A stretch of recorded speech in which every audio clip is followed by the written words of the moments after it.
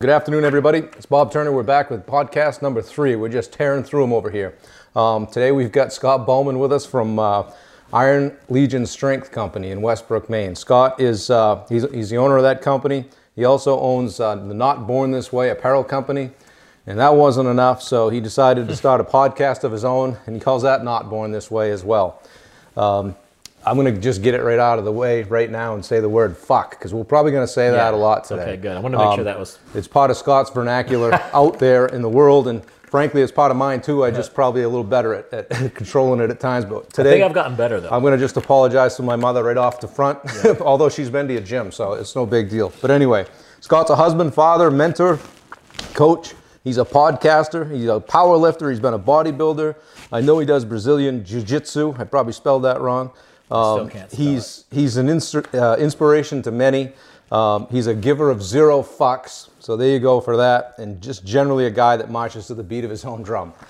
He's a guy that I met, I don't know how many, seven years ago. I instantly liked him. I'm like, I need to know that guy. He's going to be in my life. We kind of had two little gyms together, not together, but beside one another, and I met you, and I'm like, oh shit, the gym guy moved in next door. And you were like, oh crap, there's a fitness place next door. But we became fast friends. Yeah. And we referred customers back and forth to one another very quickly.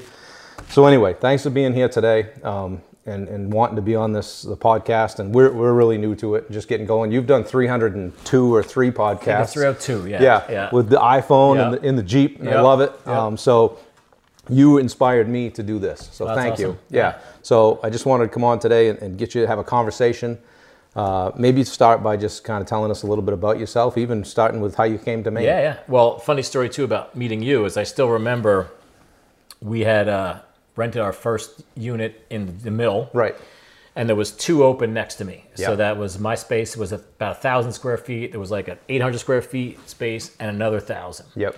So I got mine, we're rocking and rolling, and then the maintenance guy, Dan, comes in and says, hey, almost like trying to start up a little bullshit, right? He said, hey, another gym's moving in down the street. I said, what the fuck are you talking about? He said, another gym's moving in, man, next door. I said, all right, hold up. Yeah. So I found out, and then I don't remember our first actual meeting, but I remember coming over to say, hey. Yeah.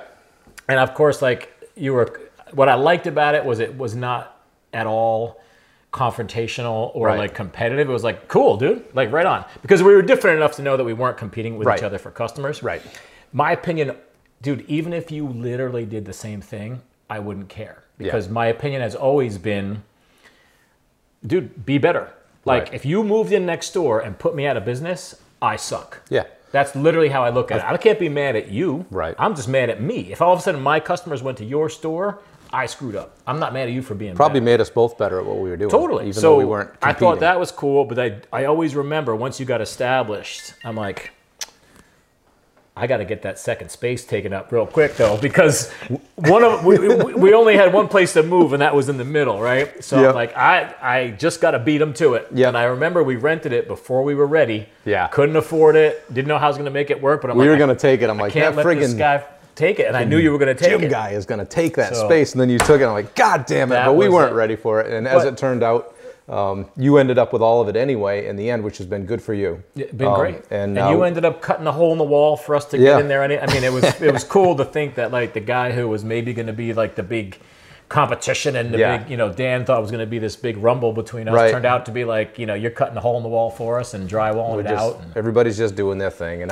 there's always enough to go around. You know, especially for the people that are doing things right and treating people well. So but yeah, that was an interesting. That was really funny. So I mean, to get back to your question, without the super long drawn out, I grew up in New Jersey.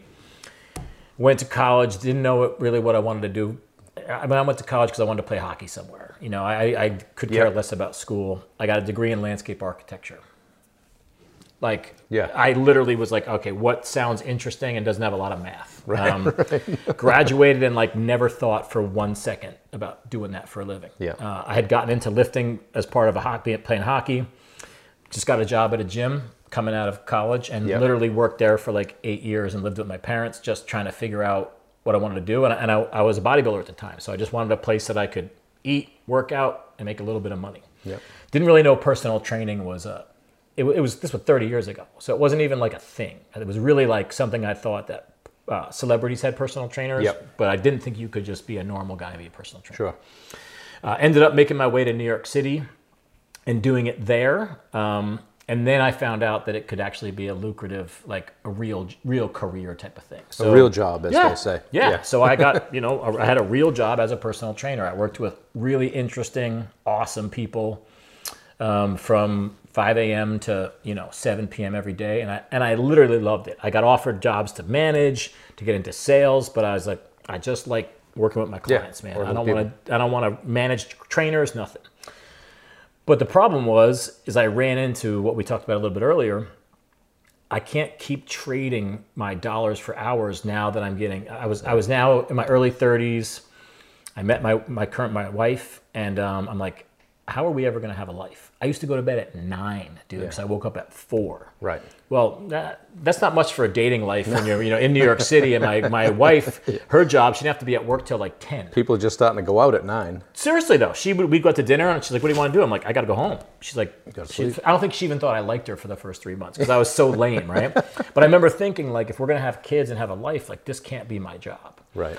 So I think I need to own something so people work for me, right? So I start looking into how to literally like have writing business plans for dummies fucking book. Yeah. No idea. Totally out of my league. Yeah. Plus in New York City, kind of impossible, right? From a financial standpoint. Opportunity came up for me to move to Florida and be a partner with my brother-in-law in a franchise fitness center. Yeah. So he'd basically put up the money, I put up a little bit, and I'd run it for him. So I was like, all right, no brainer. Yeah. We packed up all our shit. Literally, dude, like liquidated the 401k, took savings. She left her job. We were pregnant with my daughter, who's 14 now, moved to Florida, only knew them, and just went for it. Yeah. Right? All in. That was around 2007, 2008. Yeah. Not a great time to open a business. Yeah. So economy crashes. We stayed open. We opened a business, a luxury business, right? Yep. Personal training is not for everybody. Right. In a time when everyone's 401k, everyone's stock market accounts were disappearing and nobody had any extra money. Right. But we stayed afloat. It just wasn't super profitable, right? Yeah. But my wife and I realized, like, I don't think Florida, we lived in Miami at the time. It just didn't seem like where we wanted to raise our family and our kids. Just by what we were seeing, we're just like, I don't think there's a place for us. Yeah. So we had a difficult conversation about, like, where do we see our life? Like, I loved my opportunity, running a business. Sure. We took over a second one, so I was running 2 of them. Just didn't feel like the thing. Yeah. So we decided we got to figure out a way out of this. Yeah. So we basically figured out we don't want to live there. Had to have a difficult conversation with my partner, with my brother-in-law, and that we want to leave. And he was like, "Well, no problem. I get it, but I can't just take this business over without you," because he's not a fitness guy, right? So we had to build it up, sell it, and then move. So in the meantime, Maine was on our radar because the woman we rented our apartment from in Maine, or in Miami rather, she lived in Kennebunk. Okay. So she would send us photos. She and my wife became friends. She sent us pictures all the time. Wintertime, summertime, like so beautiful. Seasons, And when we started telling her we were leaving, she's like, "Where are you going?" And we said, "We want to just get back up to some seasons. We missed wintertime. This is a little dramatic, but we missed the 4 seasons because you don't get those in Florida." Right. She said, "You should really consider Maine." I had no idea where Maine even was, dude. Like, it wasn't even on my radar at all. Yeah. But we started looking. We came up and took a look around Portland, drove around Scarborough and all the areas, and we're like, this might work. I sold the business, got lucky enough to get hired by the franchise company that we were a part of, so I could work from home.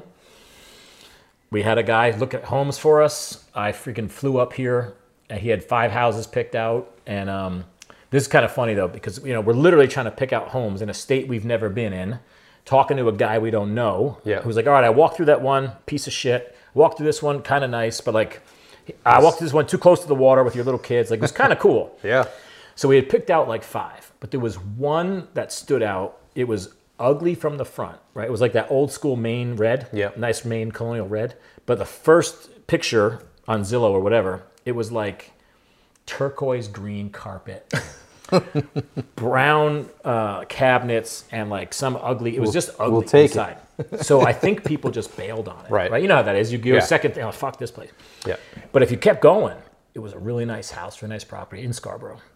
So she was like, "Babe, I love this one. I'm like, me too. That's the house. She's like, all right, well, we got to pick out some other ones to make worth the trip. I'm like, no, we don't. That's the house. She's like, you can't go all the way to Maine for one house. I'm like, but we only need one house. That's the fucking house. And like, that's how I roll, right? She's like, can we at least pick some other ones, to make? I'm like, go ahead, pick 6. So we had like, say 6. And the guy's name was Troy. She's been communicating with Troy the whole time. She's the one that does that stuff. I don't like that stuff. So I'm just going to come up and look at it without her. Right. Because she and I make very emotional decisions, not always smart. Yeah. So she's like, you go up just by yourself, scope them out with this guy, Troy. I'm literally on the fucking plane.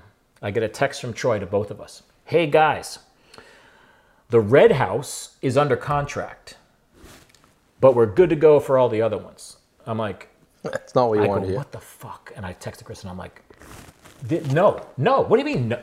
How do you not know it's about to be under contract? Like, that's the house. Do whatever you got to do, but like, we got to get in there.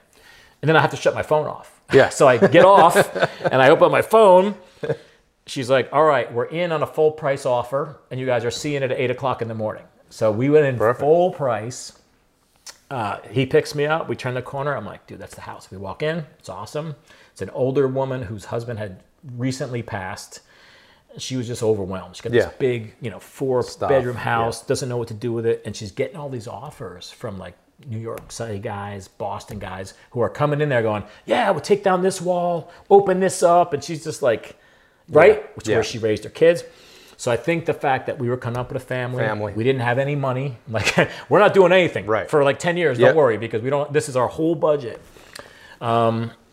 She said she agreed to it. She said no to the other offer, took us up on it. Troy and I drove around to other places for 2 seconds, and we're like, okay, thanks. Thanks. Take care. Got it. And that was it. So you showed up. No job. I had a job with the franchise company, but I worked from home. Right. So I just sat in my basement on the phone I was what's called a support rep. Yeah. So other locations, I would talk to them and help them. Yeah. But it just wasn't my thing, dude. I worked for a corporation, punching the time clock, basically. Pretty much, working for the man. And Chris, we were trying to figure out, also I wasn't making enough money. So she was like, we were trying to figure out how could I make additional income on the side of that job. And I was looking at all these ridiculous ideas. I was going to write a book and I was going to do this. And she's like, babe, you're a great writer. And one day I'll write a book. You're not going to pay the bills by writing a book. Right. What about you just start training people? I'm like, oh, I guess so. Do what you know. Found a place I could just train people, train 3 or 4 people a day, started getting the bug again. The guy who owned that gym wanted to sell it. So he offered it to me. I said, no, I'm done with owning a business, bro. That was a bad experience. I like working for someone else. I just want to train people and make money. Yep. But he kept hammering me, kept dropping the price, 130 grand, 100 grand. So I said, let's talk about this. And now this is when, I start paying attention to like, is this a universe? Is this the universe telling me like, do this? Right. And I had a couple of weird things happen that kind of were pushing me in that direction. And one day my wife was like, babe, I think you should just say yes, So I talked to my boss. I said, look, I have an opportunity to buy a gym. I think I might, retire from this and do that. And he's like, all right, just give me like 6 months because, to replace you. I'm like, that's cool. Then the guy changes his mind, takes back this offer. Now, dude, meanwhile, I've already been, once I said yes, I got sketches in my office about what I'm going to call it, how I'm going to paint it. So now I'm kind of pissed. I've already told my boss I'm going to leave. So now I can't even deal with training people there anymore because I'm kind of upset. Yeah. And then we just decided, let's look around, see if we could start something. Planted a seed. Found that space in the mill. Yeah. It was only like $700 or $800 a month. So I'm like, I could do this, right? Yeah. Bought $2,000 worth of stuff on Craigslist. Yep. And then off to the races. And then that's when we met, probably a month or 2 after that. We were only there for a short time before I met you. Yeah, and I think that's important to point out too, is that I think a lot of people wait until they're 100% ready to start a business, and you never really are. You weren't. You just still aren't. Put the shit in your truck and went down to Westbrook and fired it up, hung out your sign, and said, "Let's go." Yeah. So let's flash forward a bit. It's been several years now. You've you went in there and trained, and you built your staff and your team. People came, people went. You get kind of the same core group. However, you're not there every day. Yep. And You know, you're 302 episodes deep into a podcast. Yeah. You've got an apparel company. Yeah. You know, and and I also know that you're doing some like online group coaching as well. So how do you go from a guy that threw a bunch of shit in the back of a truck? Good question. Right? Yeah. You know, I think I know. Yeah. You just bootstrapped it and you just worked your nuts off. Yeah. You know, and I've seen you do it. Yeah. So like, you know, connect the dots for everybody. Like, how did that all happen? Yeah. Well, I think it's interesting. Just magic, right? When I would see people who are at a level that I would aspire to, I would have the same questions. Like, how does Andy Frisella end up there? Right? How does Sean Whalen end up there? What I used to love about Andy is when he would tell stories on his podcast about like those first couple of years, and he'd show a picture of like him and his brother in a store with like 5 boxes of supplements. And it's kind of like that same story. It's like, I didn't have anything you just listed. None of this was in the plan 7 years ago. Right. I wasn't saying, I'm going to build this and then this and then. It literally was just, when the gym deal fell through, I was like, I'm going to open my own gym. That was my response. I was like, fuck him, I'm going to open my own. Do it myself. But I had zero money, literally zero. So I'm like, all right, who are my clients that I've worked with in the past that could afford, like could swing, maybe loan me some money? So I reached out to a guy I'm very close with who's comfortable financially. And he said, well, and he's very like, he's my buddy, but he's also like not going to just fucking give me a gift of 50 grand. He's like, why would I invest? If I'm going to invest the money, I'm going to have to be like a majority partner. And I'm going to have to get a lot of return. Like if I'm going to give you 50 grand, I'm going to need a lot back. And I was like, oh shit, I don't want to do that. And then that's when we decided, stop trying to think about opening a big, gigantic gym. And honestly, I think it was the guy that did my first t-shirts. So when I worked at the other gym, and this is kind of ties it all together actually, he would get shirts for the gym, and they were just normal gym shirts. And then some of my clients who train with me, I had like an online training program too. So I had like an online little family. They were like, hey, we need our own shirts. Like you have to have shirts for it. Yep. So I'm like, let me get some shirts printed up. So I was just going to find a local guy. My wife was like, no. Talk to Chris. Chris owns a company called Holy Shirt. And he's in Syracuse, New York. That's where my wife grew up. She goes, talk to Chris. This is just what he does. You can't just don't fuck around with this. Talk to him. And he saved me because he said, bro, spend time getting a really dope logo and a cool looking shirt and spend more money on good shirts. Yeah.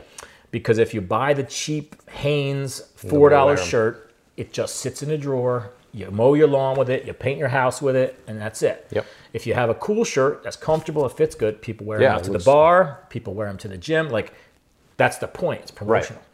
So instead of buying, $4 shirts, I bought $15 shirts, whatever. And he made up a cool logo. So I brought him into the gym one day. I sold I ordered like 20 of them and brought them into the gym to hand out to my clients. And people who weren't clients were like, whoa, shirts. Can I buy some shirts? Can I wear some shirts? And it was a thing. And the guy that owned the gym was like, bro, I've never seen anybody sell fucking shirts like this. What the hell? And they got kind of jealous though and kind of pissed at me, right? Because they could see that I was kind of like overshadowing like their stuff, right? But he was actually a really good business mentor because he told me about restaurants in his area. You'd have this little small restaurant opens up, right? Size of this room. And it's packed, and it's great food, and they've got a line out the door. And then they move to Restaurant Row, and they get 2,000 square feet, and they're out of business in 6 months. Right. He said, so get the smallest place you can possibly find and be too busy, and then worry about it. And that's what we did. We found that, I think it's 900 or 1,000 square feet, found the stuff, and then it was just like, it just kind of happened organically where I was like, all right, I called 2 people right away that I knew I needed some other trainers in there to help me. Right. And then that space opened up between me and you. Yep. Jumped on that and figured out, hey, I think we need to start offering groups because we were just doing privates. And in Westbrook, Maine, not everybody could afford just personal training. Right. So we started offering groups at $20 instead of $60. That took up that room. The space across the hall was, remember there was those guys across the hall, that nice big space. I would always just walk by it and go, man, that would be cool. And then it became available. And I was like, to your point, I said, put me on the list for when that's open. 6 months, I couldn't afford that. I didn't have the staff. I didn't have the income. I mean, literally, we were borrowing the guys in there. We were using their Wi-Fi code because I couldn't pay for Wi-Fi. I'd be willing to guess, though. I'd be willing to bet that you made that jump, though, and within a month, you had already said to yourself, I'm glad I did that. Absolutely. Yeah. And I think what happens to people is by committing to do it, then everything falls into place. Because like I'm sure same thing for you. You're like, all right, shit, I just scheduled the first one for this day, and I haven't figured out this, and this. Right. So you have a deadline now. Sure. If you don't commit to it, dude, I just started same thing. I started my online coaching group. Like, I did my 5th call today, so I do one a week. Yep. I've been talking about this for like a year, and it wasn't until I finally said I'm starting on this date that I went in and figured out how am I going to get people to, how are people going to actually pay? Right. Stupid stuff. Like right now, you can go on my website and buy apparel online. Yeah. Easy. Yeah. I didn't know how to set up recurring billing, right? Like you're going to pay X amount a month every month. I had to figure that out. But it's easy to figure out if it has to be done by tomorrow. Exactly. Like you just go on YouTube today and figure it out. They say that that's one coaching group I'm involved in. They said that's Parkinson's law, I think. So if I said to you, hey, you have all day to get this done. It's going to take all day. If you have till noon to get it done, it's done at noon. 100%. So one of the things I noticed about your gym, and I went in and you got things spray painted on the wall, not born this way, and strength and this and that, is that it feels like there's a chip on the gym's shoulder. Yeah. Somebody told you couldn't do this, so come here and you're like, I think the easiest way, I was writing some notes before this, and what I wrote was, you guys aren't just lifting weights over there, you're lifting people. Yeah. And I see people come out of your space that might otherwise never touch a weight in their life. Yeah. You're not, there's no trail of bow hunks coming out of that joint that are going doing it. It's like you have a lot of not your traditional gym non-athlete, if you will, on paper that are in there, and all of a sudden they're deadlifting 250 or whatever, and they may have some things that they're dealing with personally, and all of a sudden you're like the best part of their week. Yeah. You know? And exactly. That's pretty cool. Yeah, it is cool. Because anybody can open some space and just say, well, come on over and lift weights with me, and this is how you do your 3 reps of 10 and 3 sets of 10, and then you come over here, oh, this is what a superset is. Yeah. But it seems like what's going on over there is so much more than that. Yeah. And really always has been. Yeah. So that's cool stuff. Well, I remember you mentioning that to me once in the hallway. Yeah. I remember, and actually when we took over your space when you had left, and you said, like, I don't know how the fuck you did it, but you managed to get all these non-workout people in here. Right. And there's something that's magic. Because I don't know how you do it. Right. You're saying and they're flocking there. Yeah. And it's because it's people don't always remember what you say to them, but they remember how you made them feel. 100%. Right. And they're coming out of there feeling good. Yeah. Like I can go up to Planet Fitness, I can go in there and I can have a hell of a workout, but you have the same equipment we have in your basement. Right. We don't have any So you're taking equipment, what anybody could do, theoretically, and just doing it better, like you said. So well, I think, dude, on that point too, for any business, you're not selling the business, right? So if you're doing construction for me, right, you're gonna come over, you're not selling me a new bathroom, you're selling me my wife being happy to go take a bath and relax on a Friday. You're selling me my daughter going in there to get dressed for school in a nice clean place. You're not selling me the service. So you can get a fucking workout for free. You don't need to pay $70 to have someone take you through a workout. What you're paying for at our gym is the emotion that's tied to becoming stronger. We have a expression that we use called empowerment through strength. Mm-hmm. And that's what you're seeing, right? You're seeing the person who's never been good at sports, never been happy with the way they look, never been someone that would raise their hand to go to the front of the room. Right. All of a sudden they come in, they find out, hey, I might not look great in a swimsuit just yet, but I'm pretty fucking good at deadlifting. And all of a sudden they're at a powerlifting meet on Saturday, and there's 150 people or more there, and they're on top of the world. Yep. And then nobody cares what they look like. Nobody cares if they didn't play sports in high school. Yeah. And then, so now you're attaching, that emotion to your business, and that's what it is, right? And that's what, and I swear, I think that's for every business. Yeah, because you're not a guy that, you're not 6'4", 250, but you're not what I wouldn't. You could be intimidating to a lot of people. Right. You got the tats. You're a rugged dude. You got the beard. You're you're that prototypical, powerlifter guy, right? I think I said one time you said, I'll be at the powerlifting meet this weekend. Look for the bald guy with the beard and the tattoos. Yeah, exactly. Yeah. It's really stand out. Yeah. But, you know, I mean, words I hear associated with you, and I picked some of this up from your website, was, you know, passionate, inspiring, caring, one of a kind, you know. A lot of guys in your position, you would hear words like arrogant, you know, egotistical, musclehead, you know, selfish. You know, you're none of that. You're none of that. I hear your podcast, and you know, I was listening to one today. It was 280, 272. You know, you were talking about how you hadn't even lifted for 3 weeks. Yeah. And you were off, and you were being vulnerable and transparent, and you know, that resonates with people when you sit there and go, you know what, dude, what you might see is Scott that owns the gym and getting my workout in every day at 5 a.m. and I never screw up. But there you were saying, you know what, I was out for 3 weeks, I was home. I could have done my podcast and I didn't even do that. You know, didn't do shit. So that was pretty cool.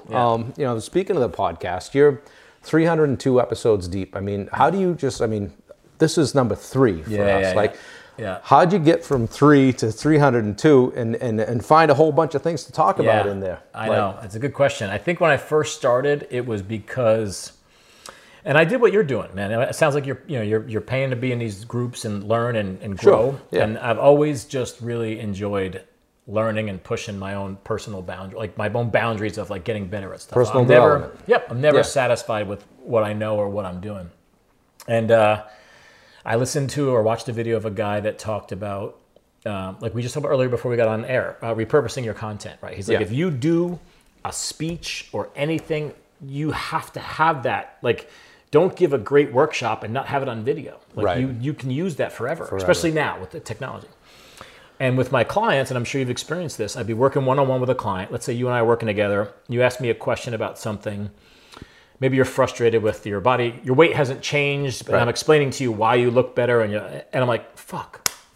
I wish everyone, because I'm going to say that same thing to 9 more people today. And I wish I could tell everybody. So a podcast became the way that I felt like leverage. Everybody could listen to this. They would live somewhere and all the clients could go listen to it. So it started out just being that. It was mostly fitness related stuff, weight loss stuff. It would literally be a question somebody asked me in the gym. I'd talk about it on my way home in the car. And I just committed to doing, I think it was like 2 a week at the time. Just bang them out. And then as it progressed, I realized at some point, I've said everything there is to say about fitness. Like I kind of just answered every question. I don't know everything. And at some point you end up being your 52. You're a 52-year-old guy that's got a little something to say. Exactly. And maybe been kicked around a bit. It just became more of that. And then I played a little with getting guests on there, which I'd like to do some more, but it's just down on the priority scale. Seems like it's you. It's like, hey, Scott, Iron Legion, boom, boom, boom. I know 90% of the time you're right in your Jeep. Totally. You know, I can waiting hear for my daughter and her tutor. I'm sitting literally sitting in the street, man. Yep. So I mean, it was funny because for a while I don't even listen to them. I don't even listen to them. I record it and I set it up. So every once in a while, I have 1 or 2 guys that really listen to all of them. He'll be like, dude, you got to take that one down. I can't hear shit because I think your window was open, or I was telling your guy here I had my Bluetooth headphones for a couple and they kept scratching on my beard. So the sound quality is not good on any of them, but some of them it's intolerable. You know what I mean? Talk to me about where did Not Born This Way come from, and how has that morphed into what's now, an apparel company and the name of your podcast? So that was something that I think it was Lady Gaga had a song called Born This Way, right? Way back in the day. And I remember thinking at some point in the process, like, a lot of us in that gym world were not necessarily put on this planet this way. Like, I was a small, skinny, insecure dude for much of my life, right? And then finding weight training and building my body a little bit gave me some confidence that I didn't have. And then that confidence translated into other areas. And then, 20 years later, I'm the guy that's sitting here with you now. But like, I wasn't necessarily this way, like, because there are a lot of people that are gifted and are just freaking genetic freaks from the beginning. I believe that. But there's a lot of people that aren't. And so that was kind of where that started. And I just always liked that idea. And it was very clear to me what it meant. And what's funny, when I first like wrote it on the gym wall, it wasn't a t-shirt or anything yet. I just wrote that on the wall. And a lot of people didn't really know what it meant. It didn't strike the same chord in everybody that did in me. Right. But I didn't let that like deter me. I kind of was like, I know you guys don't know what this fucking means, but it's something. It's going to be something. One day it's going to be something. Yeah. And then with the COVID stuff, when the gym got shut down, we were only closed for 6 weeks. We got really, lucky. The fact that anybody got closed down, we could have a whole nother conversation about this. Right. But personal training places were allowed to open back up. So we opened back up, and I just didn't like the fact that all my eggs were in one basket, right? The gym was extremely successful. We had such awesome clients. They helped us stay open when we were closed. But I didn't like being that vulnerable. It didn't make me feel good. And we had been selling apparel to the gym people, to our own people for a while. And I knew that had some legs. Our best-selling t-shirt was something that says, "Lift heavy, be kind," right? That became our kind of thing. So I said, you know what? I think people would buy this even if they didn't come to our gym. But the problem was, because it was our gym's shirt, if you went to a different gym, you wouldn't want to wear my gym shirt. Do you know what I mean? Yeah. Right? So it's kind of like, it was like a loyalty factor. So people felt like, well, I can't buy that shirt because I don't go to that gym. So you took the Iron Legion off it? Yeah. So what if we take the Legion off and just make a different brand that sells to fucking Adidas? You wear an Adidas shirt anywhere, but you're not going to wear... Life is Good. Yep. Those t-shirts. So that's why we decided, let's make this a separate brand. And then I can market to every person in the country that likes CrossFit or weightlifting or whatever. Right. Likes the message. Yep. And then I joined a coaching group that I still am part of and I pay for. And I met people that are smarter than me in apparel and marketing. So I've got a guy that does my Instagram ads and stuff like that, who's, I'm so out of my league in that stuff, dude. Isn't it funny when in your business, when you start to realize that you don't have to do everything and you might not be the best person to do everything? Right? Yeah. Like I just put a guy, in charge of on my remodeling stuff. I got Ryan, and he's out in the field dealing with the customers and all the subs, and frankly, he's better at it than me. And that's okay. Well, I was a bottleneck. Yeah. Exactly. And so stepping back and saying, "Go do that. I trust you 100%. I'm right here if you need me." It's been pretty cool. Well, and I think that's the hardest part. To answer your question earlier, like how do you go from me renting one space and being the only trainer in it to now we have 11 or 12 trainers. I haven't stepped foot in my gym this whole week. Yeah. The apparel company, I have people doing stuff for me. So I don't even have a real, sometimes I feel like I don't even have a job in any of the companies, right? Yeah. I think the hardest part is you have to do all the jobs to get to a point where you can actually afford to have other people do it. Unless you have someone that says, hey, here's 200 grand to start a business, which I've never had. Like I had 10 grand to start the gym with, literally 10 grand from my parents. The apparel company started from literally zero. There's never been like, hey, here's 50 grand in the bank to run the apparel company. It just runs off itself. Yeah. So I had to learn how to make a website, ship the shit myself. Someone else prints it. I've never done that. But as it got bigger, I'm like, hey, instead of me packaging it, and I got t-shirts all over my kitchen. They're getting fucking cat hair on them. Cheerios. And like for the first 10, I loved it. I felt good. I liked knowing that my handwritten notes going to my customer. Yeah. But when it became 100 that I have to fold up and ship out, I was like, all right, this is just stupid now. Yeah. And it's also not a good use of my time. Right. Now we pay his daughter to do it. It's a job for her. Yeah. It's income for her. Yeah. It's off my plate. It's not as profitable for me, but like I'm here, I'm able to do this. Yeah. Right. So I think the challenge is you got to be willing to do all of it, even if you're like only like I'm not good. I built every website we have. I'm not great at it. Yeah. And as soon as I got to a point where I could pay someone to like, hey, you can do it better than me, go. Right. My manager John does everything from a Google Sheets organizational standpoint way better than me. Yeah. The systems he's created, I couldn't even run without him. Yeah.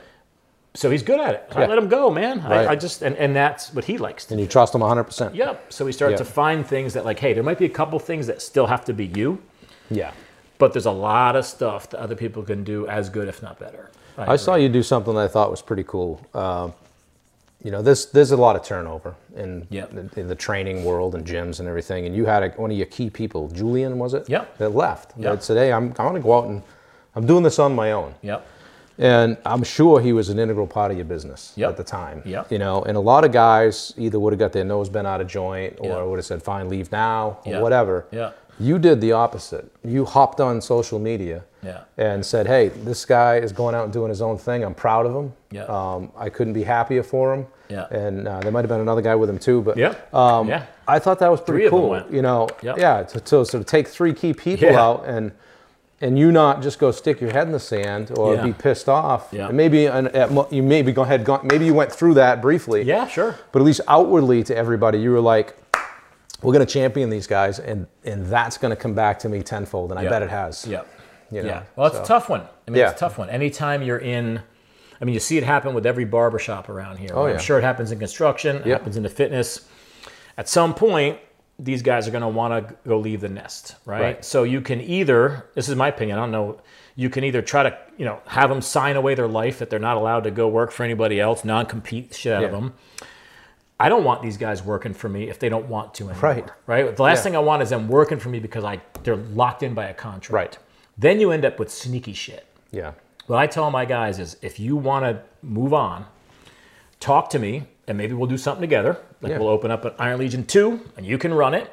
Or you have the entrepreneurial spirit that, because if you're going to open one of mine, it's got to be like ours is. I'm not saying it's the best. No, but that's how you have a brand that stays the same. If you have ideas that you want to challenge, which is shit, that's what made me do this. Dude, go for it. I'm not going to, just do it in a respectful way. Yeah. Like those guys did. I said, tell me you're planning to leave. Tell me when you're leaving. I can't stop you from taking clients because that's a client's choice. Right. These are adults. Like you just said, be better. I can't say you stole my people. Right. If they choose to go with you, they chose to go with you. If they chose to stay with me, like, I don't get that. I never get how people get bent. And I've seen in this business so much energy expended. People literally calling me saying, hey man, my trainer left and he's still taking clients from my, dude, get the fuck over it. Like, be better. Yeah. And figure out how to be different and move on, right? So, it was like no one ever wants to hear that 3 of your main guys are leaving and moving around the corner. That's never. And it doesn't mean that working for you or with you was bad. Exactly. It may mean that you were really good at it. Well, you know. Yeah, and somebody said that to me because another guy just left too, and a friend of mine came to visit, and she said, "Hey, I seen this guy's leaving too," and I said, "Yeah, man." And she goes, you're doing a great job creating entrepreneurs. And I'm like, oh, I guess so. That's a good way to look at it, right? Yeah. But no, as long as it's done in a respectful way. I mean, and it's been fun to watch them create their own version. Like it's nothing, it's similar to what we do, but not the same. And I like seeing them kind of find their own voice and brand and all that stuff. Yeah. No, that's pretty cool. I thought that was cool. And then there's another thing I didn't put in my notes, but I thought about while we're talking here is you do something annually where you raise money. Talk about that for a minute. Yeah. So we do something we call Operation Change, and it's a deadlift event, and we raise money for the Make-A-Wish Foundation. And you crushed your goal this year. Yeah, dude. I forget what we even did, but I think it was like $16,000. So it's $7,000 for to grant one wish. So Make-A-Wish is for kids who have life-threatening illnesses. And what they do is they basically meet with the kid and they say, look, you tell us what you want, man. Some of the kids will say, I want to go meet one of the Red Sox. Some of the kids will say, I want to go on a cruise in the Caribbean. Some of the kids will say, I want a tree house in my backyard. So typically it's about $7,000 budgeted per kid. So the first year we did it, I didn't know that yet. And I was like, I think we raised like $3,000. And I was like, oh, who are we giving it to? And they're like, oh, well, when it's not a full wish, it just goes into the pot. So you're not going to know which kid you helped. So I was like, I want to know who it is. So our goal the next year or the second year after that was to raise at least 7 so we could know the kid. Cool. So 2 years ago we got that. We did like 8. So I got to meet the kid and his family. Nice. And they actually came and did like a little, the kid wanted to have a ninja training obstacle course in his backyard because he and his brother like to do the Ninja Warriors or some shit like that. So the company called me. They say, hey, we want you to meet the kid. And also, do you guys think you can do ninja training at the gym? I'm like, my gym's not really that kind of place. But there's a Ninja Warrior gym in Maine. And my jiu-jitsu coach is awesome with kids. Maybe he could do something. So they had the kids come to the jiu-jitsu gym with my coach Sean at Stone Coast. And he taught them ninja moves, and they did them on me. So I'd come attack them, and they'd knock me down and put me in an arm bar. They're like 7 or 8 years old. Yeah. It was super fun, dude. And to see the parents, priceless, man. Yeah. So we did it again this year. We raised enough for two kids. So we got like 15, 16 grand. So yeah, wow. it's been awesome. Well, that's awesome. Congratulations, and that's tip of the cap to you for doing that. And that's I mean, that's truly changing somebody's life. Legit, yeah. Talk to me about, so I think you jumped on the personal branding wagon early, at least in my estimation. And I don't even think you knew you were doing it. Yeah. Like, talk to me about your social media and like how you started, and you've got the phone going, and at first I was like, man, this he's everywhere. Yeah. Whether it's Instagram or Facebook. I don't even know if you're on TikTok or LinkedIn. I keep trying to get on TikTok, but I just can't. It can be. I mean, I've done a bunch of it. It's a lot. It can be a lot unless you have something. And you've done it all, right? Yeah. You don't have a. Do you have a person person that does? No. So how has social media impacted you as an entrepreneur? Well, dude, I was resistant to Facebook when it first was a thing back when I lived in Florida. And I remember a client came in and she said, "Are you on Facebook?" I said, "No, get the fuck out of here." She said, "You have to be. You have to at least have your business on there." Yeah. I'm like, "All right, well then you do it for me," because I literally have no idea. So she built us a business account for the Facebook, and I started to use it a little bit down there. But when I moved up here and started this business, I read a book called The 10X Rule by Grant Cardone. Grant Cardone, yeah. And that changed the game for me, because his whole point was, great book if you're doing anything like entrepreneurial.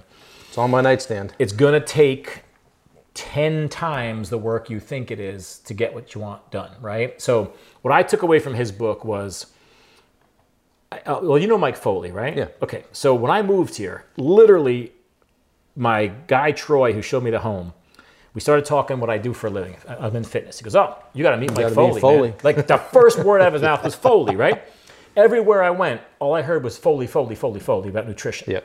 So that to me was a perfect example of top of mind branding. Right. If you even mention the name nutrition, Foley's coming up and PNC's coming up next, Absolutely. right? Yep. That's it. Yep.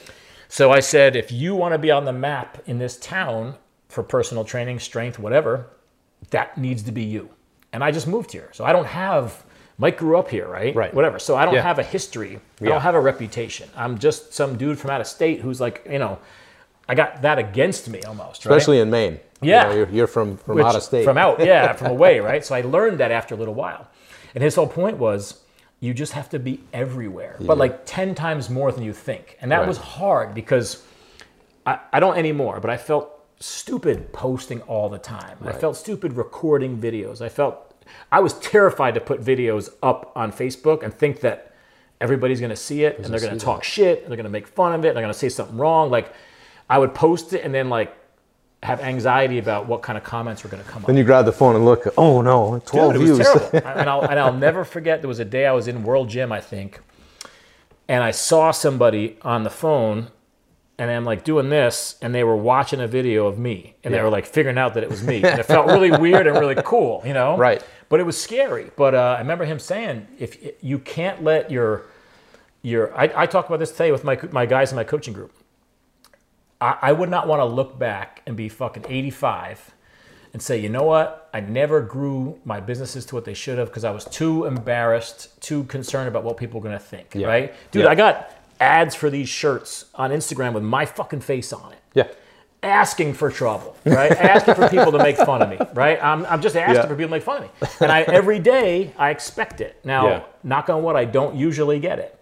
But when I do... Have you had some haters? Yeah, I mean, it pisses me off and it stresses me out, but I get over it pretty quick. What's somebody got to say about you? I mean, you're out trying to do great stuff. I mean... I had one guy come on and say, stop trying to be Andy Frisella. It's fake and it's annoying. Yeah.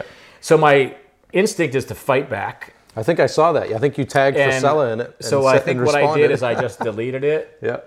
First, so I said, you know what, nothing's good is gonna come with me, right? And more, I mean, take the high I'm road. almost not even against going at it in the comments, because sometimes it's just like, dude, that's okay. Let people watch, right? You and me want to throw down. Let's get a fucking audience, and you're gonna see that I'm not a pussy, you know? Right, exactly. But I also thought, I'm not going to give that, by the way. No, me either. I'm not going to. We have a story. I got a story about you with that. Yeah, you do. I also don't want to give my emotional energy to this fucking clown in North Carolina somewhere who's talking shit. So if I just delete him, I can move on. If I spend all day arguing, waiting to see what he says back, it's an hour I don't get, a day I don't get back that I can be productive. You mentioned Frisella, and he came up with 75 hard. Yep.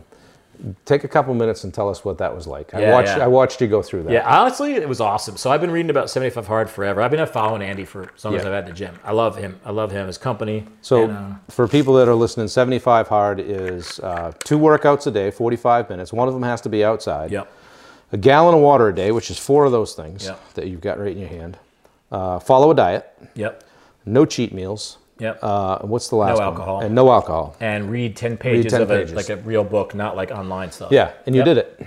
I did it. First try. My wife and I both completed it. Yep.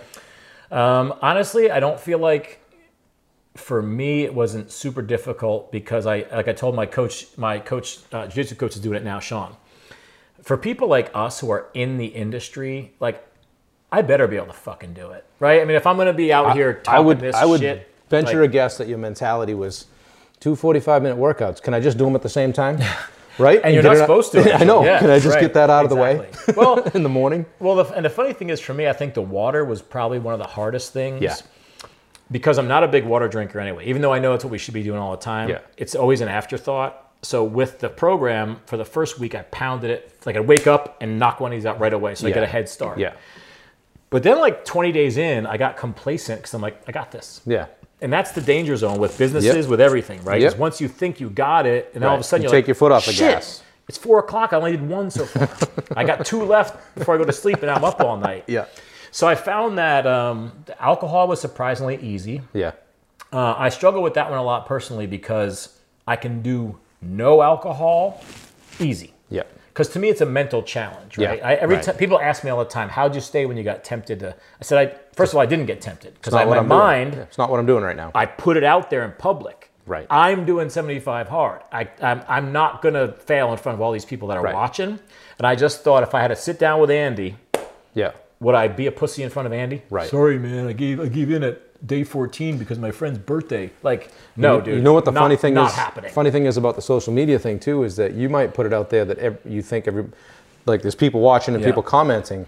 What's really scary is how many people are watching and not commenting. Exactly. You know what I mean? You run into somebody in the grocery store. I've done this before, and they're like, "Hey, I liked your blog," and I'm like, "I didn't know you read it, dude." You know? Oh, you got to keep doing more that. Than you know. Yeah. Yes. Even with this, dude, I get barely any traction on almost everything that I post. Right.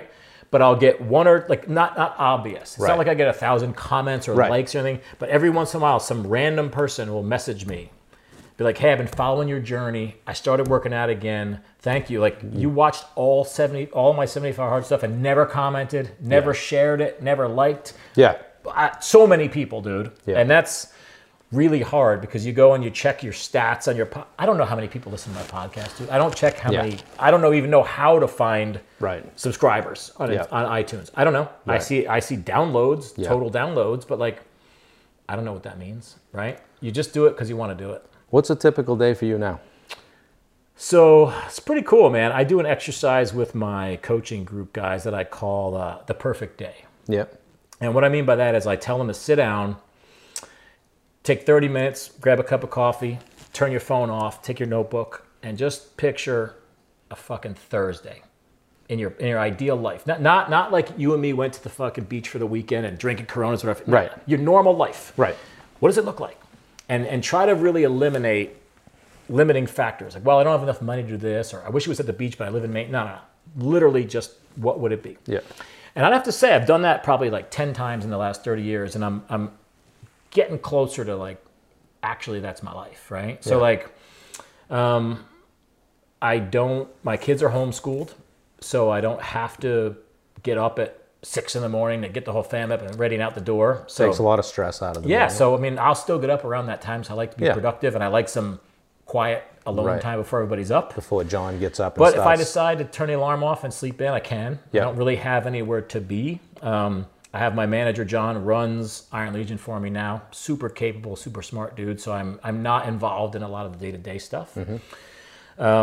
I told you about the apparel company. I have a guy that prints and ships and everything for me, so that's kind of on autopilot. Yep. I do my coaching call every Thursday at 12, so that's that. Perfect. Podcast I do whenever I feel like it. So I don't have a whole lot of like, my goal in all my businesses was to achieve time freedom more than money, right? I wanted to have enough money to live comfortably, but I would always choose freedom versus if you offered me another 50 grand a year, but I had to be somewhere at 9 o'clock every day. I'm not saying yes, right?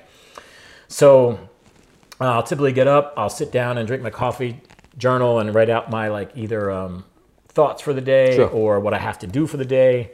My wife will usually join me. We'll hang out a little bit. Then I'll get the kids up, make breakfast for everybody. They have a teacher that comes to the house, does homeschooling at the house. Saved my ass because that used to be my job and I was terrible at that job. So I'm paying somebody else to do it. She's great at it. That 7th grade math will kill you. Dude, oh my God. And then I just go downstairs to my office and I do my social media posting, record my podcasts or videos that I'm doing. Cool. Maybe have a couple phone calls or two. Like I said, I'll do something like this. I'll head over to the gym. I meet with John, my manager, once a week, or we'll talk during the week. Get my workouts in, get my jiu-jitsu training in. You're in a good spot. Yeah, it's pretty One cool. of the things I've noticed is you've done all this and still been a dad. As I see pictures, you give John a lot of crap on social media, and your daughter's getting to be a teenager or whatever, and so you're going through that, but you plugged in. You're not. There's no like cost. There maybe is at times, but you're doing it. Yeah. Which is really cool. We've got a few minutes left. What would you say to somebody that's struggling? I know your mindset. I like your mindset. Yeah. But I know you're not going to sit here and tell me that every day is just wonderful. Oh my God. Yeah. Right? And you have these highs and these lows, and there's probably a time where you were like, "Frig this! I'm selling all these plates, and I'm gonna get out of here, and I'll go back to the guy, and I'll run my whatever. Just give me a paycheck. I'm good. I'll go. I'll hang out with the kids. But how do you get through those times? And then when you look back on it, what were the coping strategies, if you will, that you had to employ? It's a great question, man. I think, when we sit here and have these interviews and tell these stories, they're always really cool told backwards. Yeah. You know what I mean? Like, right. When this happened, and it's cool. Yeah. If I told you the long version of all this, there's a divorce in there. I got fired a couple times in there. There's a year and a half where I was fucking depressed and almost on medication. Drank 2 glasses of wine every night to be able to fall asleep. Yep. Didn't work out for 6 months because I was too anxious about not being able to pay my rent that I couldn't justify going to the gym. So I was 20 pounds lighter than I am now, just stressed all the time and couldn't eat. That I forget that becomes a little funny blip here. Dude, that ain't fun when you're fucking living in it. A year and a half of being checked out from my wife, depressed, like I said, drinking just to fall asleep, waking up with anxiety, trying to find ways to just turn it off and make it go away. It was terrible. So there is a lot of that. There's a lot of, before I even borrowed the money from my parents to open the Iron Legion, I was laying I remember it was my daughter's bedroom at the time, laying in there, scrolling through my phone, trying to figure out how to borrow money. Because I didn't have any. We had no credit. We had just moved here. And I was like, I can't afford this loan. No one's going to loan me any money because I don't have any money. Yeah. And I just made a list of like, who do I know that I could ask for money? And my parents were the first one. I had 10 people on the list. Sure. And they said, look, we have money set aside for later on. We'll give it to you now. And that was the thing. So my only advice would be that, it's part of it. It comes with it. It's fucking part of it. There's nobody that's done anything that didn't spend a whole lot of time and shit. Yeah. I talked about this with my guys today too. It's imagine you and I are about to set sail and go discover America overseas. You think we're gonna not run into fucking storms and sharks and fucking pirates? Like, we have to prepare for that part.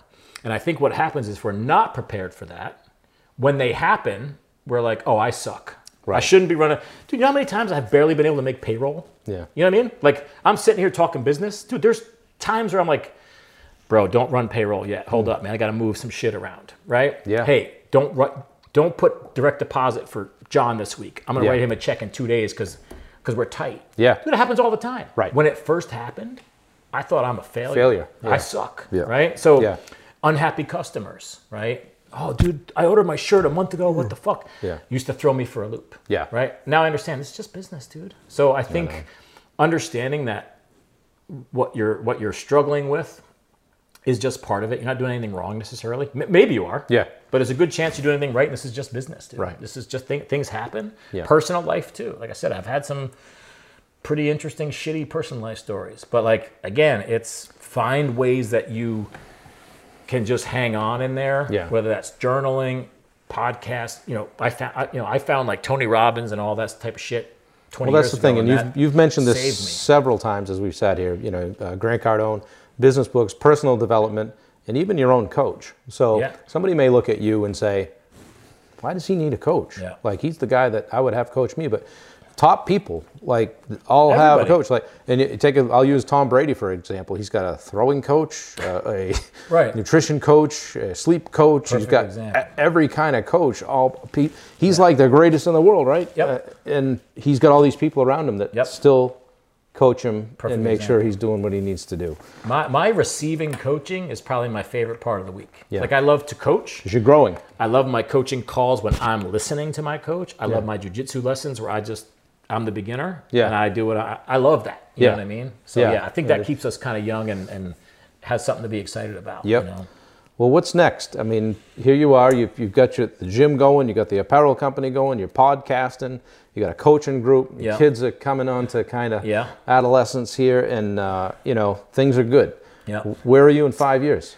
So I think in 5 years, I'm really focusing on. I'm really enjoying the coaching group. I feel like that's been my calling for a long time, and I finally figured out how to do it in a manageable way. Like I can't do one-on-one coaching. Like, I have people ask me, hey, could you do one-on-one business coaching for me? I said, I don't have the bandwidth to help you. Like, it would cost me, I'd have to charge you so much money per hour to dedicate the appropriate energy. I don't think I would satisfy what you want, and I think it would be a drain on me. Yeah. I can coach a group of people at once on a general level really effectively and really well. Yeah. And so it brings me great joy, and I think it brings a lot of value to them at a low cost. So it's a win-win. And I can do it from anywhere. I can get my dream house in Montana and fucking do my phone calls from there. So I really want to focus on that. I'm waiting to see how much my buddy who does my printing can handle on the apparel company. Meaning, it's just him and his kid. Yeah. So they can't handle 100 shirts a week. But if he's going to expand his business,